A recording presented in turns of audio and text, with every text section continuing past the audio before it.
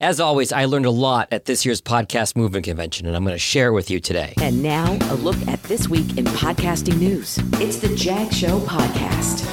Welcome in. I'm John Gay. You'll notice I shortened the intro to this podcast. I talked to some listeners of the show at Podcast Movement, and the consensus was that while a bunch of artists saying my name sounds pretty cool, it really has nothing to do with podcast news. It was great for my ego, but that's about it. Also, after a week of networking and socializing, my voice isn't 100%, but going to try to make it through today. Podcast Movement started out with Kate Erickson of the successful podcast Entrepreneur on Fire. She talked about podcast workflow in 4 steps: idea, commitment, support, and plan. She also discussed tools like an application form for guests, an online scheduler, Google Alerts, and more. My big takeaway was the Google Alerts. If you find yourself coming up short on topic ideas for your podcast, use Google Alerts for the topic of your show. There's a link to Kate's workflow in today's show notes.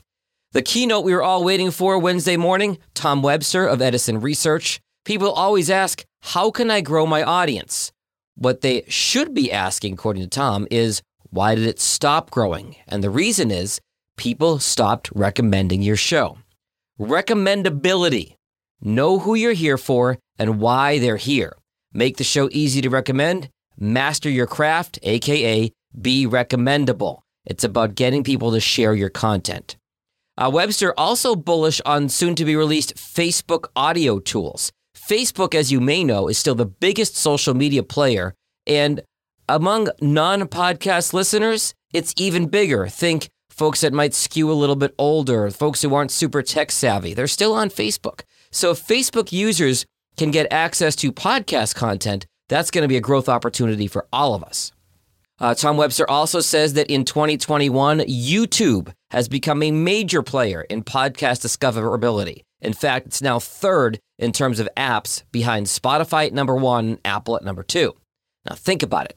Google search still a dominant way to find a podcast, and Google owns YouTube. You've Googled something and seen YouTube results. So if your podcast is on YouTube and the description of the show is search engine optimized, you'll pop up in search results. Now, this isn't to say you have to have a video version of your show, but at least put the audio with your logo up on YouTube with a good description. It'll help your searchability and your SEO. Email, an important tool in marketing your podcast. Great session I went to from Megan Nesta of Aweber. Social media is great, but if you post your podcast on social with nowhere else, you're dependent on somebody else's algorithm to show up to people.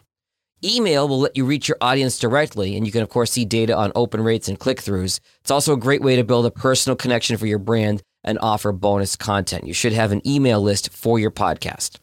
Another great Wednesday session, Todd Cochran from Blueberry. Having a website for your podcast, absolutely crucial.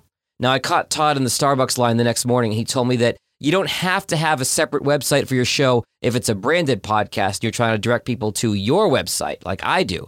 But if your show stands alone and it's its own entity, it needs its own website, not just the host website that you get from your podcast host, blah, blah, blah, .simplecast.libsyn.blueberry, whatever it is, because you can actually be penalized for other shows on that same domain that aren't ranking as well. You need to have your own podcast website.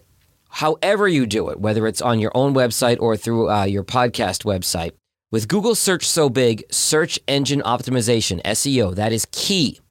Todd's action items include having great episode titles and supporting show notes, making it easy to subscribe, contact, and listen, asking for reputable backlinks to your content from folks maybe that were on your show. Google loves backlinks. And making sure that your website is not just mobile friendly, but mobile first. It's got to show up well on a mobile device. People are consuming more and more web content on mobile as opposed to desktop at this point. As Wednesday wrapped up, I saw my buddy Jay Naklis from Coleman Insights talking about using blue ocean strategy to find your podcast niche. If you don't know the blue ocean analogy, red ocean is where the sharks are looking for chum, but blue ocean, wide open with endless possibilities. So for example, your science podcast might have a lot of competition, but if you focus in on just chemistry, you'd be more unique. Jay's other analogy, there are podcasts about the Golden State Warriors, but none specifically about Steph Curry. If you niche down your podcast, you've got a greater chance of success. Thursday's opening keynoter was Shark Tank entrepreneur Mark Cuban. He and co-founder Fallon Fatemi, I think I'm saying that right, were talking about their Fireside platform. Now, the idea behind Fireside is that you'll get better real-time analytics than podcast hosts. But I gotta say, the whole session turned into an infomercial, real turnoff, where Fallon and Mark kind of became pigeons, and they made podcasting their park bench. This is in front of an audience of podcasters. Read the room, guys. Not only did you shamelessly plug your new adventure, you insulted your audience in the process. Probably even less likely to check out Fireside now. I was not alone, also from people talking to you in the hallway. Very poorly received. On the flip side, my highlight Thursday was Rob Walsh from Libsyn and his annual, "Yes, that marketing advice for your podcast is BS." His 2021 version, very informative, a lot of takeaways here. Now, I've spent a lot of time dunking on Apple Podcasts in this show in recent weeks, but according to Libsyn stats from Rob, they are still far and away number one for podcast consumption. And part of the reason is there's 120 different podcast apps that pull from Apple.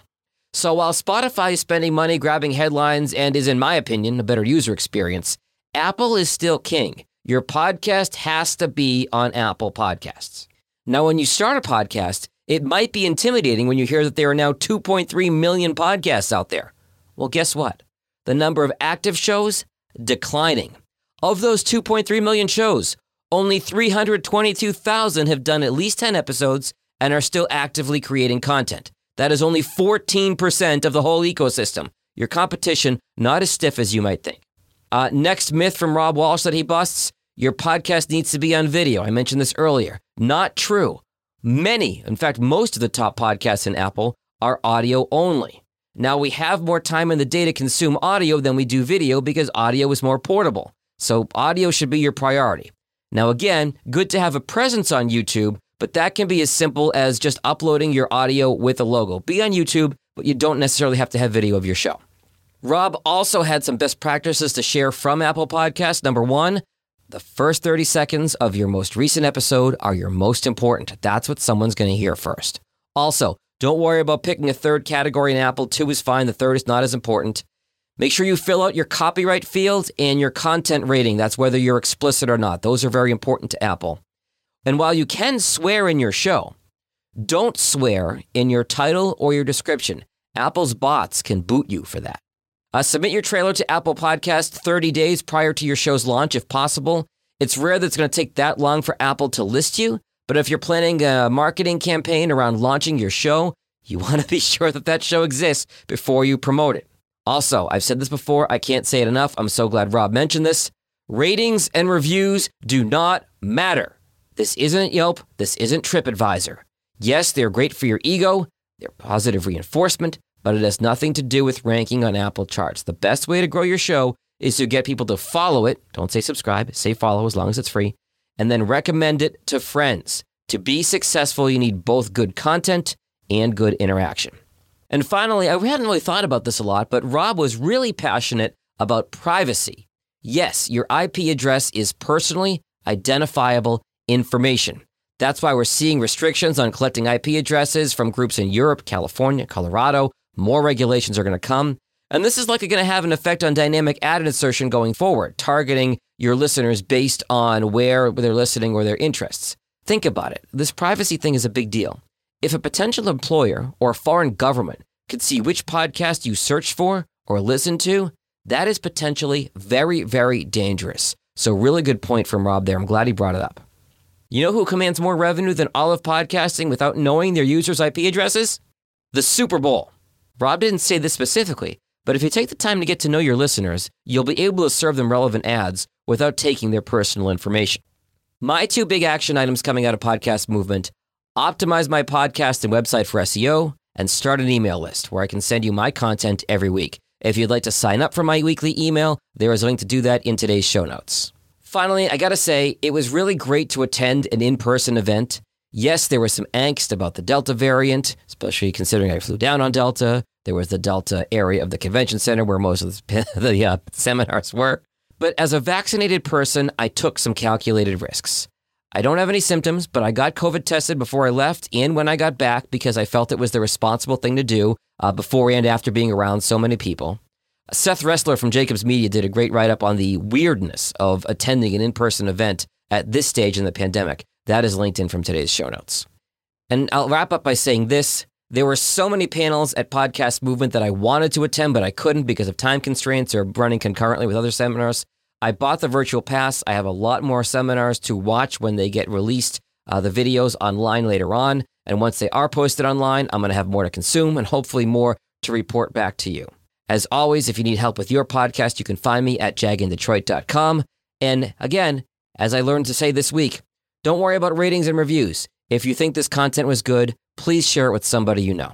Until next time, stay healthy and stay safe. Later. If you like what you just heard, share The Jag Show with someone else who's interested in podcasts. You can also follow The Jag Show on Apple Podcasts, Spotify, or wherever you get your podcasts.